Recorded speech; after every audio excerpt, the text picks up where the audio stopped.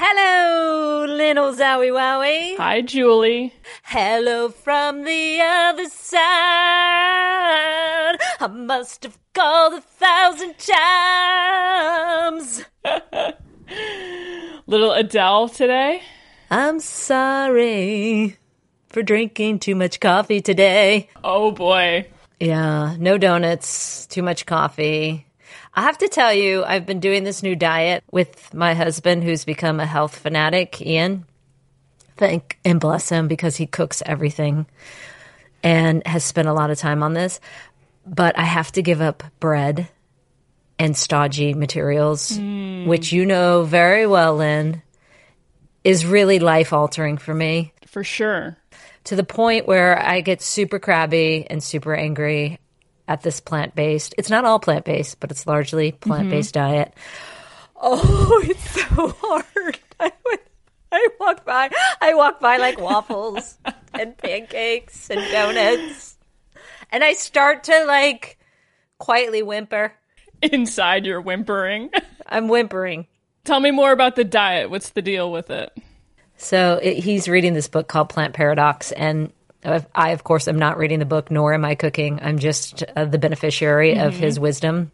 It's not just plant-based. Like, you're allowed some meat. They kind of phase that in, but they're very particular about what type of meat and what's going into that meat, like where they were raised. No beef yet.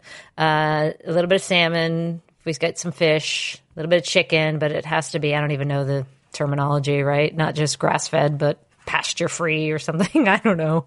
It's crazy.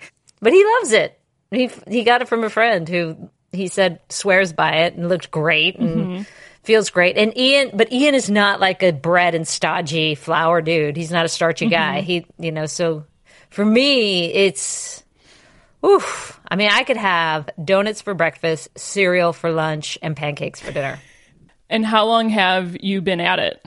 A week and a half. Wow. Loosely. Almost 2 weeks.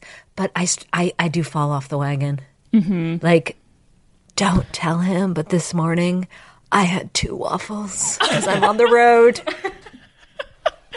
Doesn't that go against everything you just said that you're trying to do? Yes.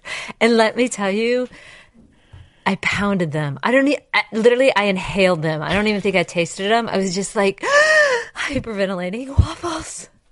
And at the hotel I'm staying at, because I'm calling a game in Jacksonville with the women's team, there are donuts at the base of my hotel every morning, like just screaming to me, testing me. Oh, goodness. Is it a donut shop or is it a coffee shop? It's a coffee shop, but they've got like fresh local donuts, big sign. I'm like, okay, I get it, all right. Wow. I mean, you've won Olympic medals, you've won World Cups, but this might be the biggest challenge you've ever faced. I better get a bloody Purple Heart for this thing. And then you're allowed only 4 ounces of wine. 4 ounces. Do you know what 4 ounces is, Lynn? 4 ounces is like a shot glass, Lynn. Every night. Only 4 ounces. That's so random. Why 4 ounces? I don't know. Exactly. And like, so can we weird. just push it to 6? Yeah, that seems a little arbitrary. I might do that. I mean, I might already do that.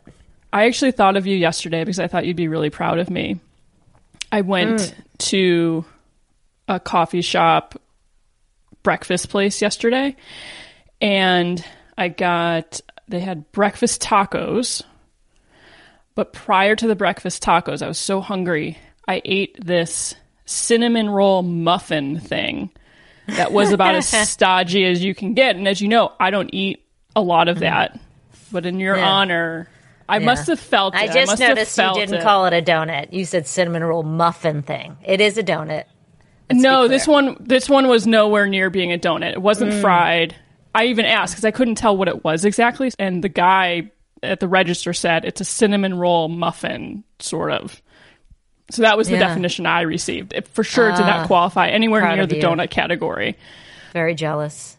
Yeah, I must have just felt the vibes that I needed to make up for what you were missing out on. Yeah. Well, and they have what they call a sticky bun here at the bottom of my hotel. Stop it. Right? It's larger than my head.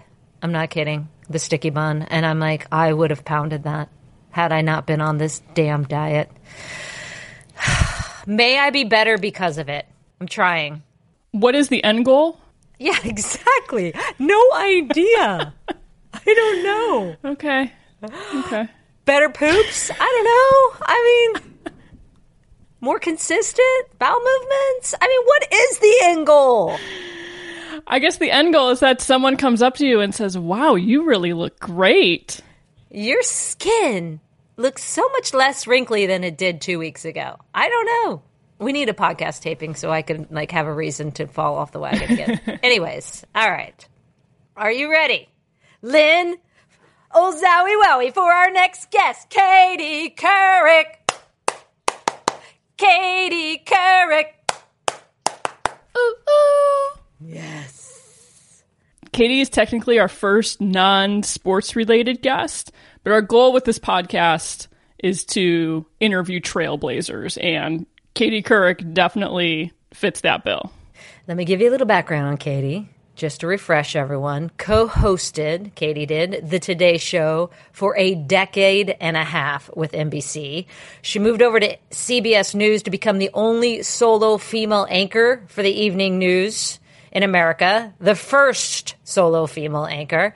And beyond being an award-winning journalist, she's a cancer advocate, a documentary filmmaker, New York Times bestselling author. Let's keep going. She also has a podcast, Next Question with Katie Couric. Oh, and in her spare time, she's writing a new book. Oh, yes, and she also has a morning newsletter I wake up to every day called Wake Up Call with Katie Couric. And contrary to her assertion that her title is America's sweetheart, Lynn, as we discussed, has reached its statutory limits. She is as damn kind as ever as she pounded donuts with us. And this is while she was prepping for two very big interviews she had the next day with Ronan Farrow and Julie Andrews. Yes, the hills are alive. Julie Andrews. Oh, what you're saying is she took the time out of her incredibly busy day to sit down and talk with us. So that's gracious. Right. That's right. Yeah. So gracious. So get comfortable listening. It's Katie Couric. Kick back, relax, and unwind. Let's have a good time, finding the joy in life. We're smiling so bright, talking and laughing combined. Feeling alright, get comfortable listening. It's laughter permitted. Oh my God, I'm going to kill you guys. These are so decadent and so delicious, and I already ate one, and I was trying to do keto today, and keto just went out the window. Keto this. You know, I've been intermittent fasting. They're going to have a drinking game at my office every time I say intermittent fasting or bifurcated. And but so my version of intermittent fasting, I don't eat until noon, and then from noon till 10, I eat everything that isn't nailed down. Do you always give your guests donuts? Can you? Yes. We do. Always donuts? I have a donut problem. Is it First step always is admitting it. Have you ever had these donuts? No, what are they, by the way? Oh my God. I hadn't. These are from Union Square Cafe, from their little shop. Yeah. That sells bread. And actually, I think their events department has to make these specially. They do. They sent these donuts. Danny Meyer's a friend of mine, and he sent some of these to our office, and we all went insane. And you have to order them specially from Union Square Events. And so, my friends, these are the finest donuts known to man in and womankind. They're the finest donuts in donut land. Did you taste one? Yeah. Oh, so I was trying so hard not to before you came. You're the devil. They actually videoed it because I was just like looking and staring. God. I just would like to just Come on, put the box in my face. I'll take a corner, but I just want you to know I've already had one. Did you eat a whole one? Yeah, I might have. Katie. Oh, good for you. Katie, don't tell everyone. Okay, I won't. But I'm just going to have one of these sides, and then please remove them from the premises. Wait, can we talk about who you're interviewing tomorrow? Are you allowed to talk about that right now? Yeah, sure. Because I love me some Julie Andrews. Oh, do you? Who doesn't love Julie Andrews? How do Can you solve understand a me when problem I'm like chewing my Maria? donut? I know. I mean, every song. That was my movie to this day. It's everyone's movie, I think. I know. It's just not me. How old were you? Wait. How old were you when you saw it? When did it come out? 1964. Oh, so I saw it in the theater Oh, you did. on Easter Sunday with my whole family. I was so afraid when Rolf was there with the Nazis. Yeah. I cried. But yeah, I love that movie. And she's 84 years old. That's amazing. Isn't that amazing? She looks so good. And her memoir comes out tomorrow. Yeah, this is her second memoir. She's already written one, and now she's written a second one. And yeah, I'm really excited. I've interviewed her before. I bet, But I yeah. haven't seen her in quite a while, and so I'm very excited to spend some time with her And where do sing you do some those? songs Where do you do these? at different studios all around town. For iHeart, because will I'm she doing it sing? with iHeart. Well, she's saying, well, you know, she had that surgery Yeah. that messed up her vocal cords. Yeah. And she did sing a little bit in Princess Diaries too. I have all my Julie Andrews info down pat at this point. But Yeah. I don't think she'll sing during the podcast. I was going to have her call Jennifer Garner, because Jennifer Garner just posted on her Instagram her singing to The Sound of Music that was playing at some outdoor theater. Yes, I saw and, that. she is so into Julie Andrews, so I thought it would be super funny would be if during the cute. podcast, it's very meta, that we would have Julie call Jennifer and they would have a love fest, and we'll include that in the podcast. Speaking of love fest, I'm taking another bite of my donut. This is what happens to me. I'm like, I just want the corner. Oh. And then I go to the next corner and the next corner. How often have you sideways. eaten a half a sandwich and then a few minutes later you're just like, F it, I'm eating the whole thing? Daily. Right? I mean, what's wrong with So us? the other day we did 3 podcast interviews in a row, and we have donuts at each. So literally, I said to Lynn at the end of the day, the only thing I ate today was 6 fucking donuts. Oh my God! You just dropped the F bomb. did. Wow, Julie, I know. keeping it real. We get an E next to us all the time. I try and keep it clean. Really? Katie. Yeah. What's the E stand for? Oh, stop it! Look at she's reaching in for more. Explicit, Katie. Oh, Don't play sorry. Like you don't know what the Oh, E stands I just for. did a podcast on pornography. I think pretty sure that got an E.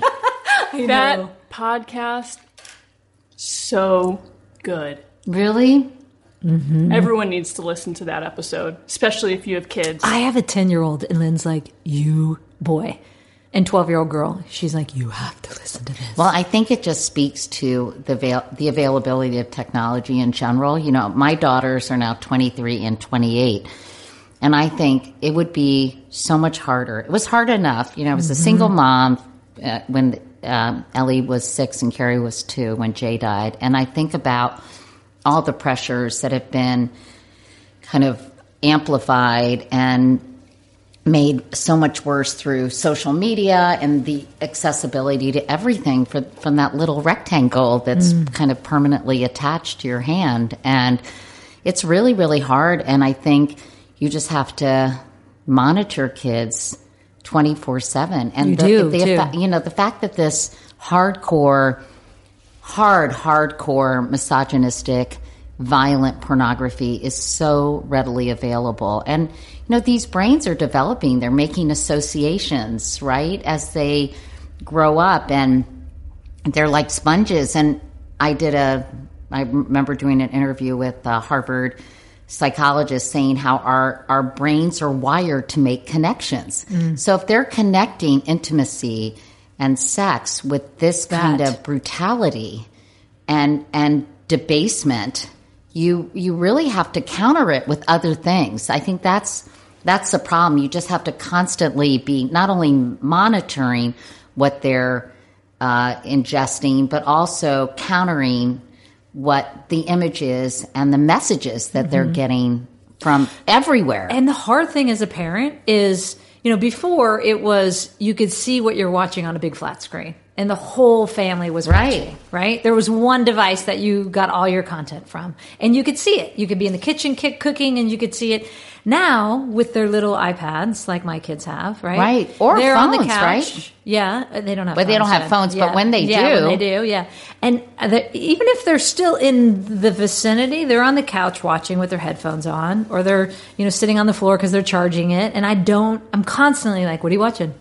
hey, how's it going? What's going on? But you have to be, it's like, I No, feel like it's I'm hovering. true. You know, you'll go a day and go, what were they watching? I didn't check in with them. I don't know. Right.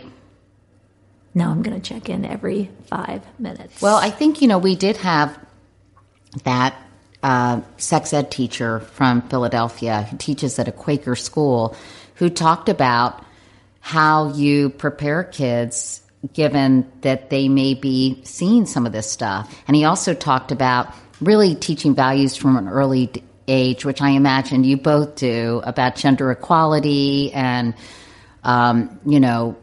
fairness and parity and all those things that you have to kind of have these teachable moments almost constantly, right? And then when you see this stuff, they're more equipped to say, this is not right, there's something off here. But so you have that moral compass. yeah.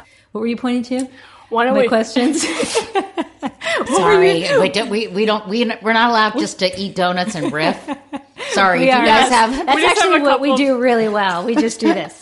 Katie, we have so many darn questions to ask you. Oh my Yeah, God! we Well, do I'm have so excited questions. because apparently you have enough donuts to last me for the next half hour. There are. I'm just gonna let's keep pushing them your way, Katie. There are five donuts and a couple of little pieces. So get those away from me.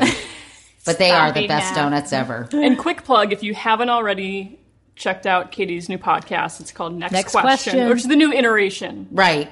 I did a podcast for 2 years with a good friend of mine, Brian Goldsmith, and Brian lives in LA, and he's now working for the part-time for Pete Buttigieg. Mayor Pete. Yeah, and so he wasn't really available, and so I decided to go off on my own and do this Are you gonna be podcast okay? again. I think I'll be okay, but I miss Brian and I love him, and maybe he'll be a guest host at some point. But I really do love podcasts because they're more natural, they're more intimate. People I think, let their hair down because they don't have to worry about their hair and how it looks. Totally. Exactly. And they're not so self-conscious. Exactly. Couldn't agree more. And you have time to actually really talk about things. I know. It's so refreshing. Versus, can you tell this story in 2.5 minutes? Oh. That'd be great. Yeah, No, right? not really. Okay, so we always start our podcast with a set the scene because back in the day when I was playing, I always had a camera and I'd say to the players, set the scene for us. So, Katie Couric, can you set the scene? Well, kids, right now we're in the library of my apartment building here on the Upper East Side, the really happening hip Upper East Side. And we could have done it upstairs in the apartment, but I think it was just easier. And it's actually kind of a lovely room with green leather chairs, a green and blue motif, and a little patio outside, Beautiful courtyard. which is really nice. I've always wanted outdoor space, and this is about the best we could do. The only problem, it doesn't get much sun except for in the morning, but it's nice to be able to go down there, and sometimes I read or do some work down there. And I can't talk too loudly because my neighbor's windows are right there. And if I get up too early and start talking on the phone, it really bothers them. But anyway, so here we are, and we have this nice big round table and donuts in front of us from Danny Meyer's events company, from Union Square Events. And they are the best friggin' donuts on the planet. And I actually... And it's killing your keto diet today. Oh my God, it's keto is no more. Yeah. I like Anyway. all the health stuff you're doing, though. You do? Yeah, I do. Thanks. I know that's a big new space for you as well. Well, I'm trying to do a lot of different things. I really don't know what I'm doing, but I like to work and I like to ask questions, ergo, next question. And I like, interviewing people and exploring big topics. So I'm having fun, but it's a slightly peripatetic, which is a very good SAT word. Thank you. You're welcome. Peripatetic. Spell that, All please. over the place. Peripatetic. Peripatetic.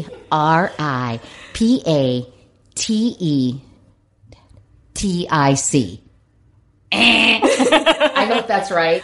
That's impressive. Thank you. Well, we thought that you get asked the question a lot on why you wanted to be a journalist, so we wouldn't start there. Okay. We may end up there eventually. Okay. But I am fascinated because you are known as America's sweetheart, And I think the statute of limitations on that moniker has it probably ended, Julie, about 25 years ago. But thanks anyway. because I'm like, I'll be in the nursing home. They'll be like, "Isn't that America's sweetheart over there, honey?" she's so perky.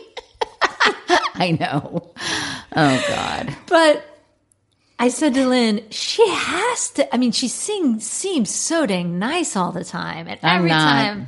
Yeah, exactly. Like, come on, let's hear the dirt. Like, do you get grumpy and cranky and rude? I think we need to call my husband. Yeah. Or I always go to my kids for that. Yeah, my daughters too. I got really annoyed with my daughters because I saw these charges on my credit card that I was like, what is this clothing company? What? I didn't order these shoes, or wait, I didn't take all these Lyft rides. And I think they were kind of connected to their Apple Pay or something. So I was very cranky about that.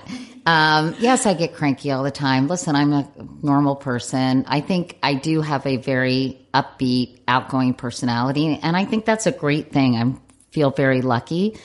But I'm actually pretty moody at times. I'm not a morning person, despite what I kind of pretended to be for 15 years. Yeah, I was going to say, good thing you weren't on a morning show for exactly. 15 years. And, but generally, I think I'm relatively good-natured and a pretty positive person. I really enjoy people. You know, I get a lot of energy from people, and I'm a very social person too. I wish I could be more solitary and spend more time alone, but I don't know whether because I'm the youngest of 4 kids. Oh, same. There you go. Look at us. I'm the same way. But what it is, but I'm a very social animal and a pretty happy person. So The two of you have a lot in common, actually. Yeah. Youngest is she of 4. moody and not a morning person? And clearly likes donuts. Gets super aggro when my kids use my credit card. Both of you are so positive. And then it was interesting to hear that you feed off of other people's energies, because that's just like Julie. Yeah. But I'm married to an introvert who's like, yeah, no, I don't want to party. I'm like, oh, we're going to have a party though. That's hard. Yeah. That's challenging. What's you know? John like? John, I would say he's more introverted than I am, but who isn't? And, but I do think one of the things I love about him, among many, is that he's uber comfortable in his own skin. And he's really funny. He's got a great sense of humor, and he can go anywhere and feel comfortable. You know, I think with some of my other partners or beaus or whatever you want to call them, less with Jay, although that was hard because suddenly I became kind of well known. When we were married, I wasn't, so that was a big adjustment for us. But you know, it's so nice not to have to worry about someone. You get them in a social situation, you don't have to be like, are they okay? Are they talking to someone? And people are such starstruppers, as you know. They sometimes meet the less well-known person in a couple, and they're like Mr. Cellophane. They see right through them. That's they're what not Ian really always says. interested in them. And nothing makes me think more highly of a person than when they actually are interested in the person I'm with. Because generally, and certainly in John's case, they are more interesting than I am and have a lot more to offer. But it can be challenging. But John, he's just fun to be with. He can make conversation with anyone. And so that's what's really nice. Okay, so why did you get into journalism? Well, gee, thanks for waiting For 5 minutes. Thanks for making the second question, Julie, instead of the first. You know, I think probably you would be able to answer that question. Why do you think I got into journalism? Because you're curious. Yes. You like people. Yes. You want to talk to people. Yes. Hey, And I also think I see it as I see it as public service in a way. I took one of those personality tests and it said I should be a social worker. And I think that it's my way of sort of serving people and helping people. I mean, maybe it doesn't help as much as some jobs, but kind of helping people understand the world, helping people make sense of things, helping people kind of along with expanding their outlooks and being more open-minded and tolerant, sort of showing what unites us all and our common humanity.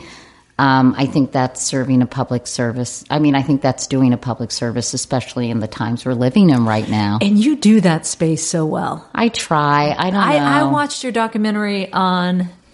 Gender? No, the Middle America. Oh, on white anxiety? Yes. And it was fascinating. I think it's so interesting if you look at kind of the big changes we've witnessed in this country going from an industrial to a technological society, and the fact that manufacturing has declined so dramatically, and people whose families were in certain businesses or had a certain profession, suddenly to have the rug taken, ripped up from under you. And listen, you don't need me to give you a whole, America 101 on what's happened economically to many of these rural areas and less urban areas. And with the opioid epidemic and everything that's going on, I think there are a lot of people in this country that have felt marginalized and left behind. And it happened so quickly, I think relatively quickly. So... yeah, like in their, usually it's generations down, but it right. was, I had this great job in this factory and I was living a middle class life. Right. And then all of a sudden it's Boom. Gone. Right. Yeah. Or even if it's a gradual process over a few years, it still feels abrupt to people. When you see the news today and the crazy cycle it's on, God. Do you miss the daily live news coverage? Or I sometimes do, because I miss the excitement of being in a newsroom and kind of collaborating with people and talking about ideas and how we're going to cover stories and shouldn't we be doing this. And, to me, the collaborative process, I do miss, even though we do that at my new company and we're doing a lot of different projects. But there's something about the adrenaline of a newsroom and having the immediate deadlines that really floated my boat for many, many years. And so I miss that. Although my friends say a newsroom isn't even like that anymore. They don't have the police scanners going off and everything blaring. Everyone's with their earbuds sitting at their desk in front of a computer. So I think I miss the way the business used to be. I know I sound like I'm 95, like in the good old days, but I do kind of miss that energy that comes with what a newsroom was like. I can't even imagine how little reporters and anchors and all of those involved in daily live news coverage right now they can't be sleeping much. Like they keep thinking, it's going to, it'll slow down, and it doesn't. It is nonstop, constant insanity, chaos, cacophony. I mean, it's just like crazy. Sometimes friends of mine say, have you seen the latest tweet? And I'm like, what? What is going on? Sometimes I just have to shut it out because I find it incredibly anxiety producing and really upsetting on so many levels. And I just haven't seen anything like this. So I have a lot of respect for people, because it must be exhausting, who are covering this day in and day out. The fact that our social fabric is kind of fraying. I think that the discourse has gotten really just full of vitriol and rancor, and there's just a lot of anger and frustration. I consume a lot of news, and to your point, Lynn is always saying to me, stop watching the news because you're getting high anxiety from it. And I say, I get it. I have to turn it off. And Twitter too, right? I have to get off that at times. But I also feel like it's my social and civic responsibility to be aware. Of course. And to be present in that. Like, we're living through history right now, I say. But it's too tribal. And I wish sometimes we would back off that rhetoric on both sides. I just actually emailed a group that kept emailing me from the left that was sending me and I can't remember, it was a pack of some sort, but they were trying to get money from me. And every headline was like so exaggerated and over I've been the getting top. those too. And I don't know how they got my email. I don't either. And I wrote to them. I said, stop with this. What are you doing? I'm unsubscribing. Because they said, why are you unsubscribing? I'm unsubscribing because you're not helping. And that's what it feels hysterical. But I also think, we've never had an administration that has so sort of challenged the boundaries of propriety and I think conventional behavior, right? And I think there are a lot of reasons for that, not just the personality, but also this social media, this immediacy and accessibility to people. If you used a sports analogy, there's no clear lines of the field, right? It's just all over the place. And so it just feels chaotic, I think. And for people covering it, I think, how do you cover it and still be fair, right? And are there certain things? I wish my dad were alive because he was a political reporter for the Atlanta Constitution. And, are there things that are beyond the boundaries of acceptable behavior and rhetoric? And do you call that out? And then if you call it out, then do you lose your credibility as an impartial observer, right? Yeah, so because it's really hard. Yeah, they want you to call it out, but in reporting, you're also taught like you have to stay objective, right? Right. My friend Nicole says people are getting affirmation, not information. Julie, I think it's challenging. I think it's challenging for journalists. There's a lot of commercial pressure in terms of people needing ratings to stay afloat, and you have to sometimes get a very loyal following of people who are going to watch continuously or keep tuning in. And so I think it's a very challenging environment for journalists in general, I think. Yeah. And wouldn't you say too, the immediacy of how we get our news? Maybe you can give us perspective on when you started out in your journey through the Today Show to CBS EV News to where the evolution of it, where it is today. Oh my God. I mean, it has changed. It's night and day. And it's funny, I think we all saw it in the future, but the future is now. And when I started in broadcast news, it was in 1979. And, there were 3 networks and cable news had CNN started in 1980. I was one of the first employees, and MSNBC didn't exist and Fox News didn't exist because Roger Ailes started that later. And the internet didn't exist. Remember that famous scene where I'm saying, Allison, what is internet? So embarrassing. People remind me of that all the time. I'm like, hey, it was 1994. I'm sure you didn't know that much either. But, now everything has changed. We have your phones on this table right now. If you want to know what's happening, you're going to get notifications. You're not going to need to watch TV. Very few young people, at least my daughters, and I don't know about your kids, they're not turning on the television for news. They get it on their phone or they get it on their computer, right? Yeah, exactly. And so it has really, really changed dramatically. And there's this, a million outlets now. There are, of course, the very, outlets that have been around for a long time that I think are household names like the New York Times and the Washington Post and the networks and all that. But now you have this just proliferation of outlets and you're like, oh, this is an interesting, well, wait, who is this? Wait, who are these people? What is this? I always go, wait, what is the source of yes, this? And I'm like wait, I've never heard of this news organization. You don't know what their standards are. Whether or not they fact-checked anything. So I hate the moniker of fake news, but there is a lot of fake news out there. But fake news is not just news that you don't like because it doesn't jibe with your political point of view. Yeah. The thing Lynn and I talk about all the time with you is how much we admire how you've been able to evolve as well. And your willingness to change lanes. And try new things and try new forms of media. Where does that come from? I mean, I think that because we bowed. Oh, thank you guys. Well, I did a lot of big jobs in TV news. And once you have some of the biggest jobs, are you going to be a reporter? Not necessarily. That just seems a little weird, right?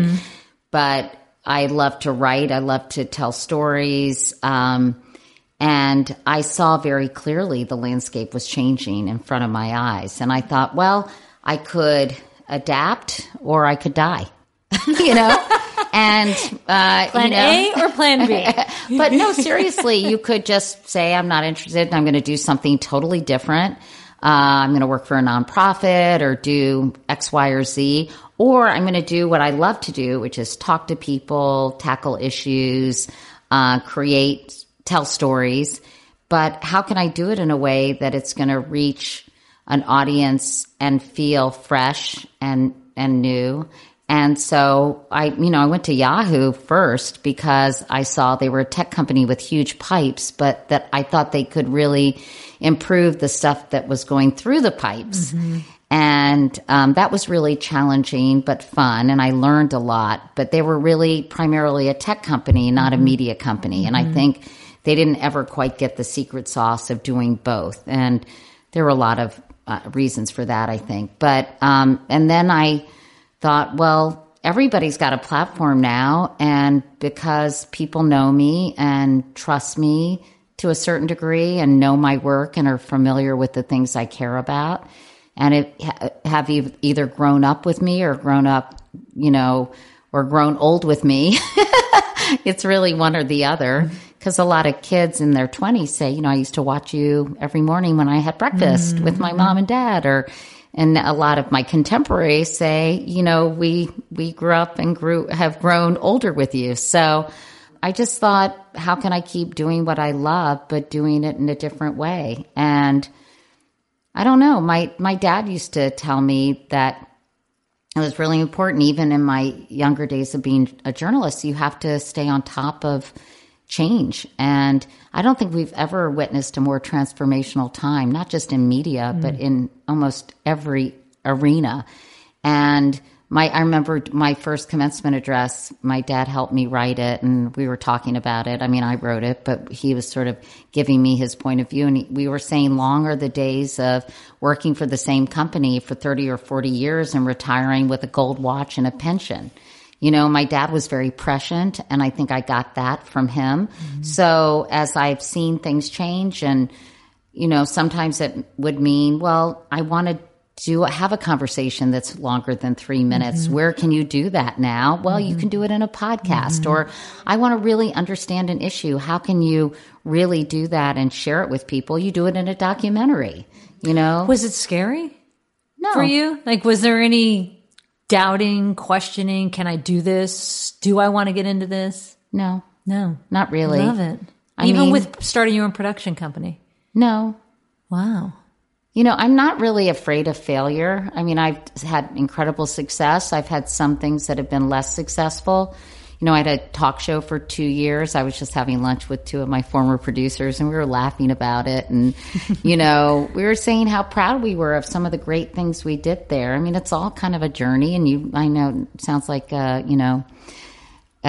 some kind of self-help book, but I do think, you have these positive experiences, you have these challenging experiences, but, they're all just kind of part of life. And so I have never been afraid to try new things. And if it doesn't work out, it doesn't work out. What's the worst that can happen? You do something else, right? Oh, I love that. But there's a lot of women who go, I don't want to raise my hand because I haven't checked every box, or I don't feel like I'm ready. I know. Well, so many women have imposter syndrome, and I have it too. I mean, believe me, I'm not that self-confident. I'm as insecure as the next person. But at some point, you just have to say, F it, I'm going to do this. Wait, you're insecure? Yeah, of course. Everyone is. If they don't admit it, they're just faking you out. That's it. Julie always says that people who pretend or act like they're perfect are far from it. No, I think, I think everybody struggles with self-esteem. Everybody struggles with, did they do the right thing? Or, I think women in particular struggle with that kind of balance, being likable and yet being serious and professional. That's really challenging. I've had conversations where I'm serious and direct, and I walk away every time and say, "Oh my God, did I just sound like such a bitch?"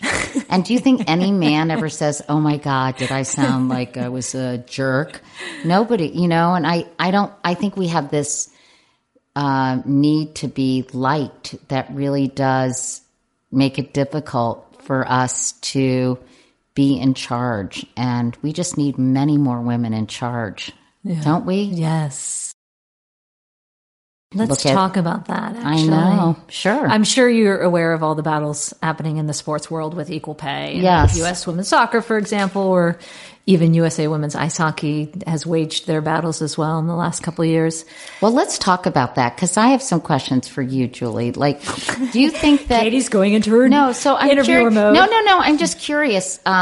I think it's ridiculous, but what is the argument against it? Is it that there are fewer people going to the games? Is that so? What do professional organizations say when you wage that battle? So going back into my days of playing, right? The 90s, the early 2000s, when we would argue we should be, and back then we weren't necessarily fighting for equal pay. We were fighting for equitable pay, right? Which is better support, more marketing, better pay, of course, but not equal pay to the men. Right. And I think they're now at equal, and rightfully so. But back in the day, they used to say to us, well, you don't attract the same numbers. We don't get the same sponsorship revenue from you. We don't get the same merchandise revenue from you. So it was a revenue numbers or ad game. Sales or yeah, whatever, exactly. right? Like we make more money on the men's side. And that's always been the argument for the international governing bodies that govern. So, for example, FIFA governs all of soccer. Right. They make billions off of a men's World Cup versus millions off of a women's. And I say, yeah, but you haven't been even telling the world there is a women's World Cup for 30 years. So it's sort of the chicken or the egg, right? I mean, that without marketing, without, really putting it front and center, how do you expect it to gain traction? And that's what we would say to them. Unless you water that garden, right, your flowers aren't going to grow. So put some money behind it. And what would they say to that? No, you don't make enough money for us to put any money behind it. And so we just rattled and we shook and we shook and we shook. And thanks to, people like Billie Jean King, who we were just talking to, who, kept pushing us along, like, you can do this. We did it in tennis. You can do it. We broke through.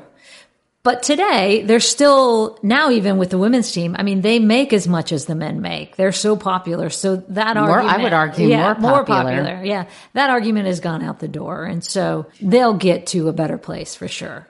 I don't know if it's going to be equal, because if you get into the weeds of it, it gets really complicated with the money coming from FIFA. They give bonus money to federations, and they give a lot more because the men make a lot more for the men. But anyways, not to get in the weeds of that. But I just think of it, it's so present in the sports world, of course. It's so present in so many different industries. And I wonder what you went through when you were coming through as a journalist. Did you have to go in and say, hey, why is, the guy next to me making this much and I'm not making this much? Or did you have to wage that battle? I didn't have to wage it as much as some of my colleagues. I think, pretty early on, I was in a fairly prominent position. And although I started, for example, at the Today Show making less money than Brian Gumbel, I thought that was okay because he was, he had seniority and he was more experienced than I was. But as I became more important to the show, I did not hesitate to ask for more money so I was never shy about that. And which again is not a trait you see often. Study after study have shown. Yeah. Women, they're afraid to go in and knock on the door and say, hey. Yeah. I mean, I think that's why I had an agent. So I could not, remove myself from that whole uncomfortable conversation. And I remember when I went from NBC to CBS, they wanted to pay me less money. And my mom said, you're not going there for less money. Wow. So my mom basically told me to tell my agent that I was not going to make less money, that made no sense, that I was taking a big chance going there, and that they had to pay me the same as I was being paid before. So Eleanor What did your agent say? He laughed. He said, pretty much what you guys did. Go, Mom. Okay. And, I think psychologically it might have actually hurt me, because I think when it becomes public how much money you're making, especially as a woman, I think it sometimes it solicits a negative reaction or elicits a negative reaction in people. In some cases, I think. I don't think men have that same. No, I think there's still so much subtle sexism and kind of implicit bias that we haven't even acknowledged or tackled that really are very powerful when it comes to professional environments. And, I think that's probably the next thing that we'll need to talk about.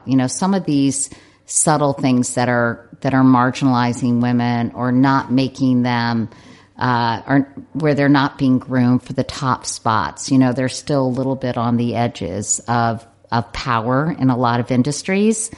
And I think that is where change is really going to have to come, from those middle management jobs to those upper management jobs with real decision-making authority.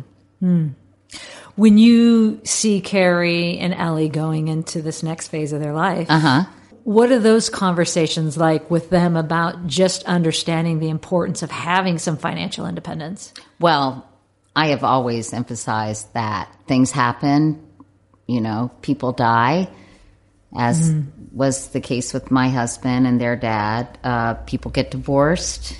I've always really encouraged them to have careers and professions and their own financial independence. So, I haven't talked to them that much about negotiating their salaries. They're really still kind of getting into their fields, and I want them to work hard and to learn and get better at their jobs. But when it comes time to standing up for yourself, it's still really hard. It's hard to kind of have the courage to do that and to not be trepidatious about that, right? And so I just try to instill them with a lot of self-confidence so that they'll know their self-worth and they'll know that they're valuable. But I also think it's a fine line between that and also having some appropriate humility, right? And that I don't want them to be, know-it-alls or act like, I think that everything's a learning process. So I'll be there every step of the way to support them. I have 2 incredible stepchildren as well, and to always give advice. But some of this just has to be experienced and learned.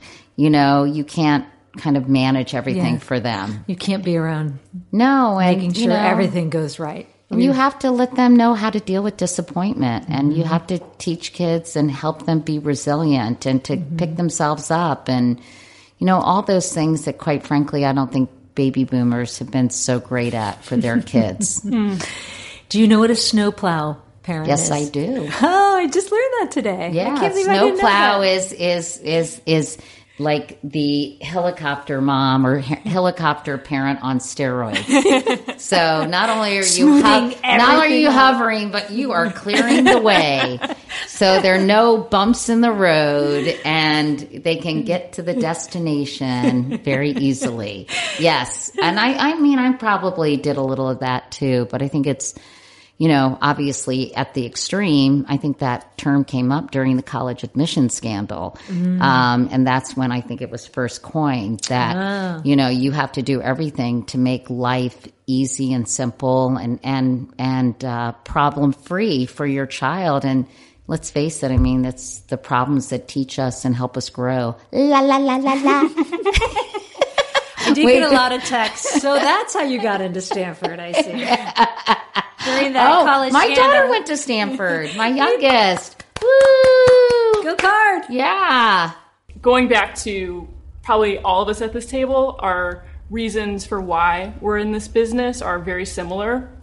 One of my favorite parts are the people I get to meet. And we get these glimpses into people's lives that we otherwise would have never had the opportunity to meet. I know. We're so lucky, right? I was wondering what is a story that you've done in your career that impacted you as a person and maybe changed you or opened your eyes to something? Oh gosh, so many. I've interviewed so many people who have just showed such strength and determination under terrible circumstances, which has made me, not to sound cheesy, but kind of appreciate the strength of the human spirit in really challenging times. You know, whether it's Gabby Giffords or Lauren Manning was burned so severely on 9/11 and just fought like hell to get well and went through so much. And I've learned about generosity from people who have, you know, like Milton Fradkin, who started Dollars for Scholars in Fall River, Massachusetts, and ended up starting Scholarship America, which has given, you know, billions of dollars away in college scholarships through the years. And he recently died. And he was an optometrist, you know, just a simple guy who wanted to send everyone in his town to college. So he asked everyone to donate $1. And he's changed so many people's lives as a result. And just brilliant. I mean, everything, Columbine, and seeing those kids in Parkland and seeing those young people organize that march on Washington. I mean, it's just so amazing and inspiring. So I feel like I've learned something from almost everybody. And there's no one person who changed my life. I think it's small lessons of, you know, whether it's grace or generosity or resilience or, you know, the power of just helping someone else. That is, I think, kind of, I've absorbed, I think, almost through osmosis. And, you know, I'm writing a book right now, so I'm revisiting a lot of these really important stories that I've done. Are you rewatching all your pieces? I'm watching a lot of them. Yeah, I don't remember so many of them, but I'm watching interviews I did on my talk show. I'm rewatching documentaries or big interviews I did on the Today Show or at the CBS Evening News. And, you know, I saw Gayle King the other night at a play, and she said she was having so much fun because she feels like she's like in the middle of everything. She has a front row seat to history. And I said, well, you do, you know, you are, it's such a privilege to be able to see everything that's happening and to take it in and then share it with other people. Mm-hmm. And I've just been so privileged to do this for a living and to do something I love so much. Mm-hmm. Would you encourage people to get into journalism today with where it's at? Well, my youngest just started a job at Reuters. I would. I think it's hard. It's harder now. There's no clear path. You know, for me, it was working in local news and working my way up. And I was a producer and assignment editor. So that was helpful because I kind of knew what was going on behind the scenes. And that helped me sort of work as a team.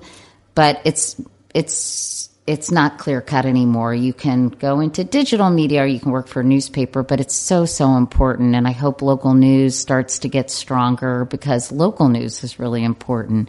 Yeah. And people trust their local news more than they do national news, I think.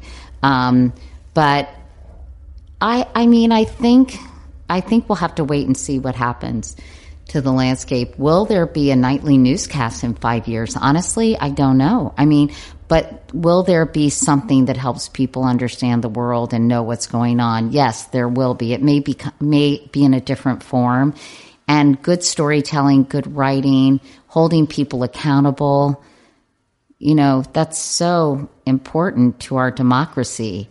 So yes, I would just say, you know, become a really, really good writer, a good storyteller. And, you know, in many ways, there's so many opportunities to create content with all the streaming channels and all that. I just sometimes feel like there's so much, it's overwhelming. And now we live in this attention economy, and where are you going to put your time and attention? And I remember interviewing, I think Ted Sarandos a couple years ago, the head of Netflix, and saying, I don't know whether it's Ted or somebody else involved with streaming. And I said, is there too much out there? Right. He said, I don't know. Are there too many books in the library?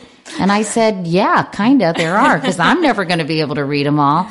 But I think it's the paradox of choice, they call it. And so I still think journalism is such an important, noble profession that I'm really proud of my daughter. And I think, she wants to go into long form journalism. She wants to write. Mm-hmm. She told me she was too smart for television. And Thanks, dear. I know.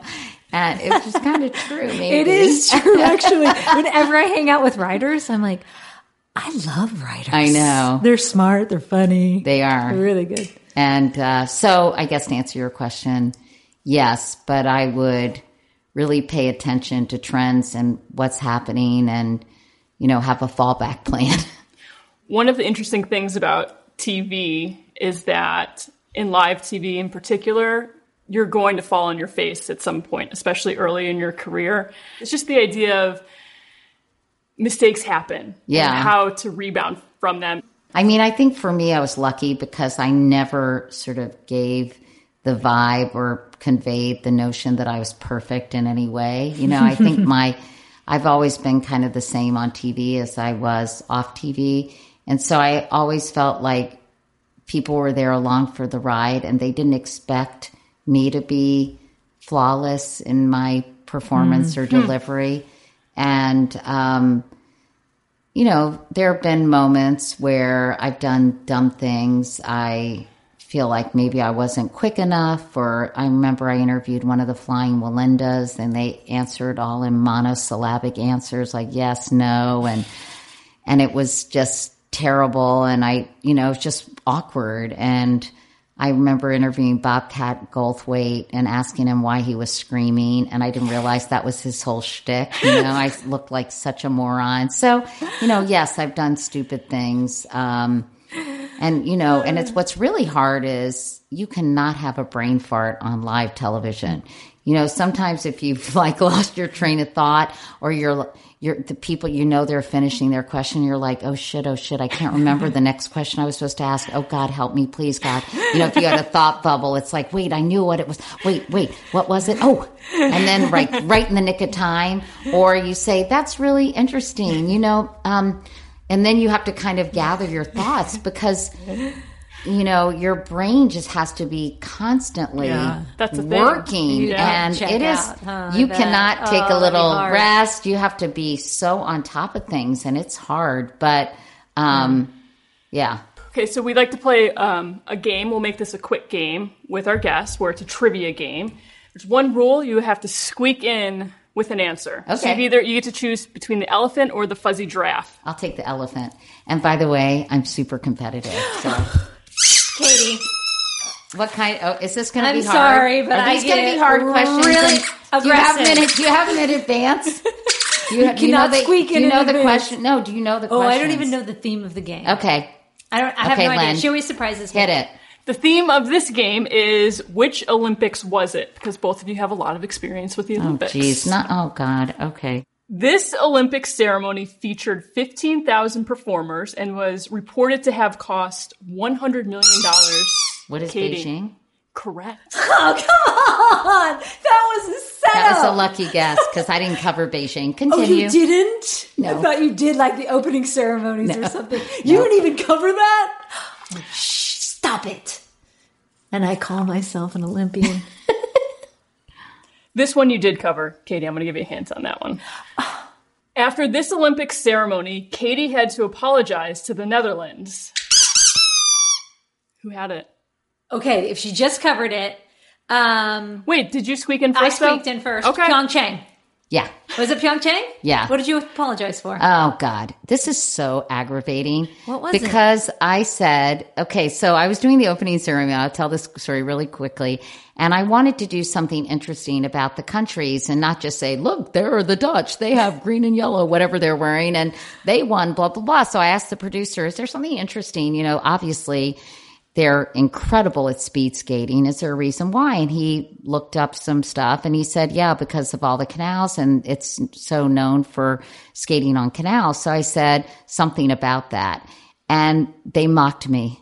They mocked me, Julie, and How then dare they mock you? mercilessly Why? 'Cause because they they don't- said they don't skate. nobody skates on canals, they don't freeze anymore. And then about a month later, there were all these photos of the friggin' Dutch skating on their goddamn canals. They were on their canals.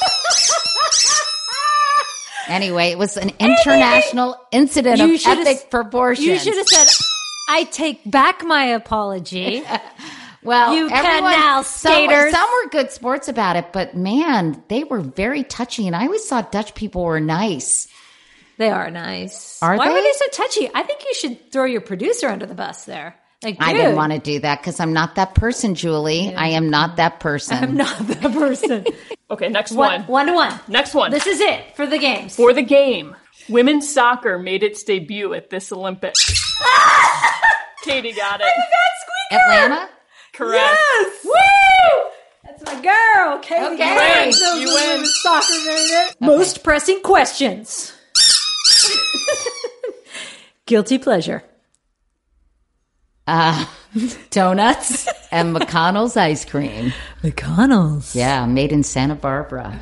Delish. Really? Yeah. All right. Salted caramel chip. Oh, I think Awesome. I've been to Please McConnell's. don't send me any more McConnell's though, because I just can't handle it. I can't handle it. I'm going to start looking like Toady Fields. Do you remember her?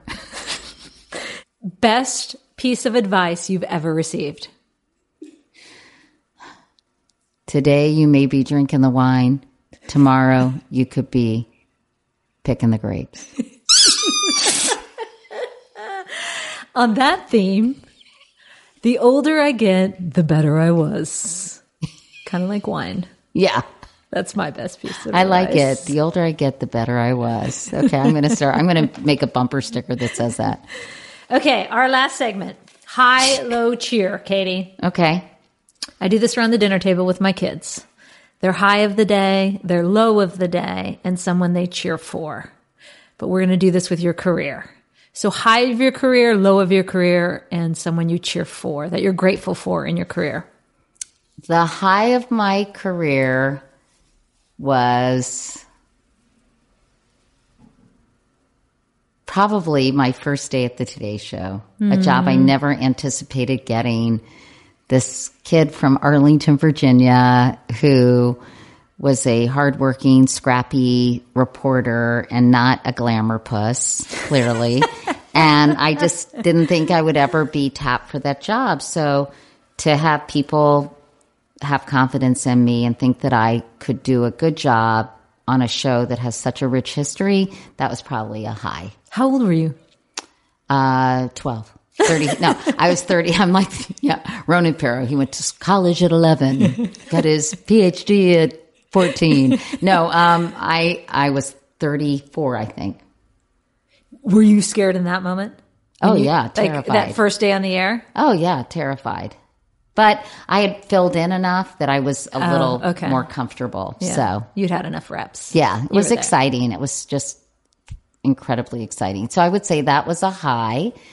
And I think anytime I went to the White House to interview a president, to be able to, walk into that space and be able to talk to, the Leader of the leader free of the world. free world was just incredible. So I would say those were two highs.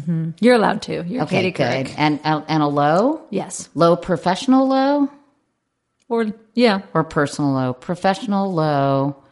either. There have been so many of them. I would say,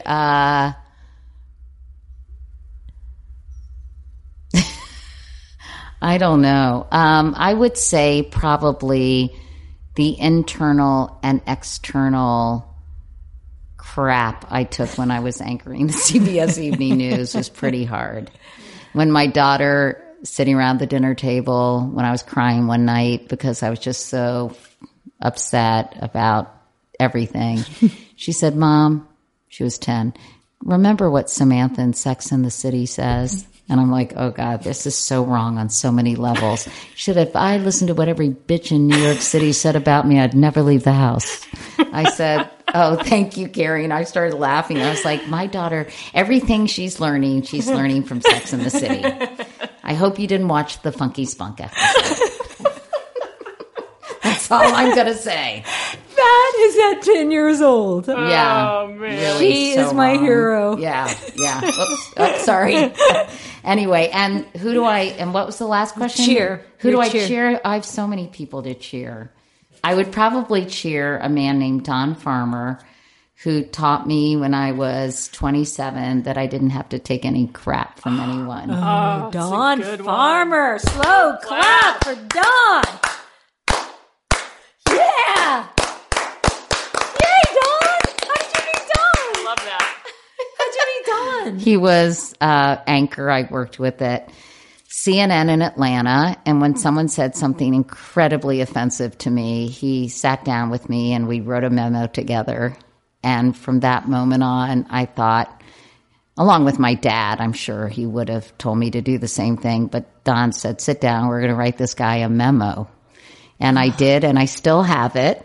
Wow. And I'm putting it in my book because it's just so funny because it's from 1984, which shows you how long sort of some of this behavior has been going on and that you just have to stand up for yourself. And so I really appreciate Don for doing that. I think about him all the time and how instrumental he has been in giving me the confidence to say, I'm sorry, you cannot say that or act that way, and I'm not going to put up with it, and shape up, mister. That's awesome. We need more of those in Right? life, right? What does the memo say? Is that what the memo said? No, I'm saving it for my book, Julie. Come on. sorry, Julie. Well, thank you for being such a leader in this industry. Oh, paving the you're way. welcome. I tried. It's there are a lot of extraordinary women who are doing great work, and I think they've been recognized too. And hopefully, we can continue to bring really strong women into all industries, right? Because we're 51% of the population, right? 51.8%, is that right? Who runs the world? Girls. Who And runs so, the world? and so, I think we are getting there. But But equally important, thank you for being such a good human. That is what resonates the most in everything you do, I think, and why you're so successful is that you treat everyone kindly. I We need try more of that. to. I mean, just like I'm not perky and friendly and upbeat all the time, but I do try to value people around me. But I also have very high standards. So you just have to make sure that one doesn't eclipse the other. Mm-hmm. Does that make any sense? I have to think about that for a moment myself. I think I'm going to have to eat a donut on that one. Let it simmer inside. Oh, by the Katie way. Couric! Katie Couric! Did a podcast with us.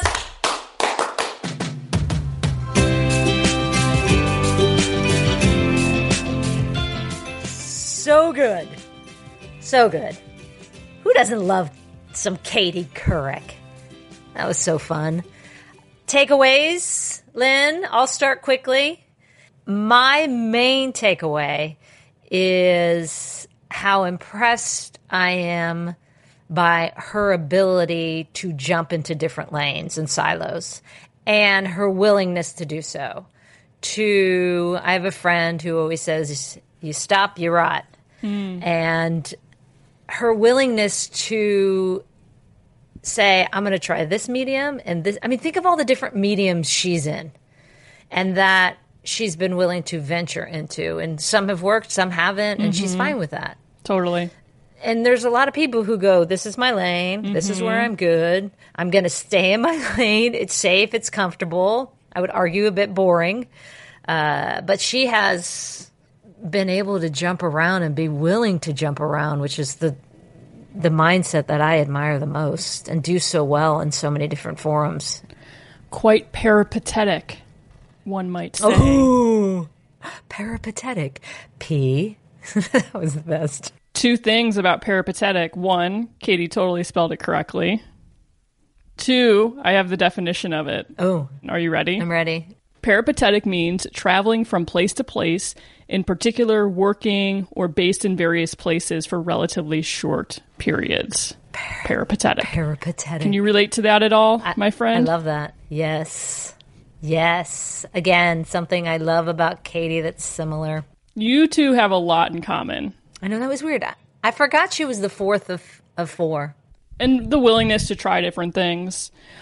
I do think the next time you're in New York, you should get together with her for 4 ounces of wine. That you would have a good time together. 4 ounces. We would. She's kind of busy. She's kind of important. She's a massive deal, Katie Couric.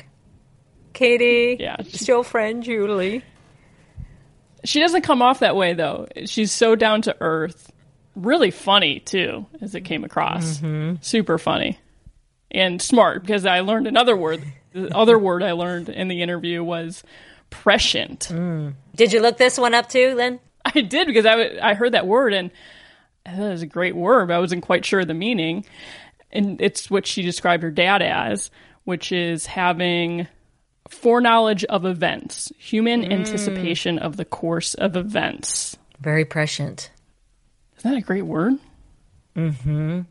So along with the 2 new words I learned, a takeaway for me is I loved when Katie talked about how being in journalism allows her to serve and help people. I could relate to that idea because it's why I got into journalism. I thought that by telling someone's story, I could put some good out into the world. Yeah. To be honest, from a really personal level, that's why the feedback we've gotten from this podcast is so meaningful, because it does seem like we're striking a chord with people and brightening their day. So to have that type of impact, it means a lot. Mm-hmm. Yep. And to your point, I liked how Katie said she's not afraid of failure. And if something doesn't work out, it's on to the next. It's such an admirable quality.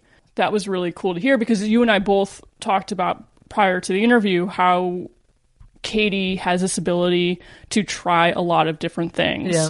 And clearly she has a mindset for why she's able to do that. How about when I asked her, well, weren't you a little scared jumping into these new realms? No. Nope.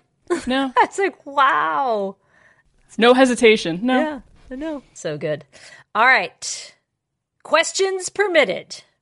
What do we got, Lynn? Julie, I have one today from @Adrian_RT.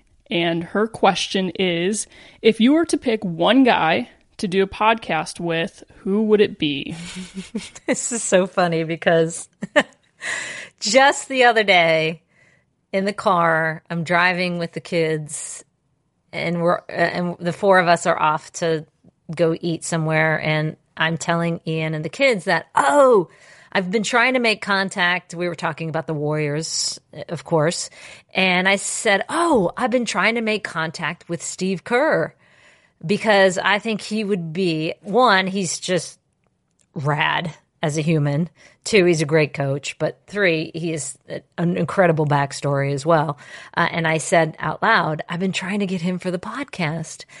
And Izzy, my 12-year-old, looked at me and she goes, Mom, I thought the whole point was you interview women. Why are you trying to get a boy on the podcast? I love Izzy. I laughed so hard. I was like, well, that is an excellent question. But if I were to have one boy on the podcast, Steve Kerr would be that one boy. Lynn, who would be your one boy? I think Will Ferrell would be a great guest. Oh, yes. He would be my second choice. Mm-hmm. Yeah, Will Ferrell and his wife, too, is awesome soccer player. Vivica, they actually endowed a scholarship at USC for the women's soccer team. Oh, no kidding. Uh-huh. Very cool. Big soccer fans. Maybe we will get them on. Before we go, Lynn, breaking news. What's that? Lynn crossed the threshold. She is over. Let's slow clap it off, Lynn. 1,000 followers on Twitter. Boom! I'd like to thank all of my followers. I'd like to thank this podcast for making it possible. Hashtag influencer. I will say it's been cool to see who follows me because it's an indicator of who's listening to the podcast. The dopest of dope. Yes, that's neat. And I appreciate the follows because ultimately it gives me an opportunity to share more about the podcast with our listeners. And, I'll try not to let this go to my head. That's it from us. Thank you to our dopest of dope villages for listening. We'd love to know your takeaways from this episode. So Lynn can text them to me as she does. Any comments you have for us. You can leave a comment on our Apple Podcast page or drop us a line on social media. Oh, yes. Lynn is over 1,000. Be sure to hashtag it, laughter permitted. Lots of love also to Kate Diaz, who wrote and performed our theme song. Check her out on Spotify and Apple Music. And oh, yes, she's we will always say this, Julie Foudy Sports Leadership Academy alum, in case you hadn't heard. And as always, kids, remember, sing it with us. Laughter permitted. Keto just went out the window! Don't forget to check out another great ESPN podcast, That's What She Said with Sarah Spain. This week, Sarah chats with Sports Illustrated writer Steve Rushin about his life and career, including the interesting way he met his wife, our ESPN colleague, Rebecca Lobo. Download and subscribe to That's What She Said wherever you get your podcasts.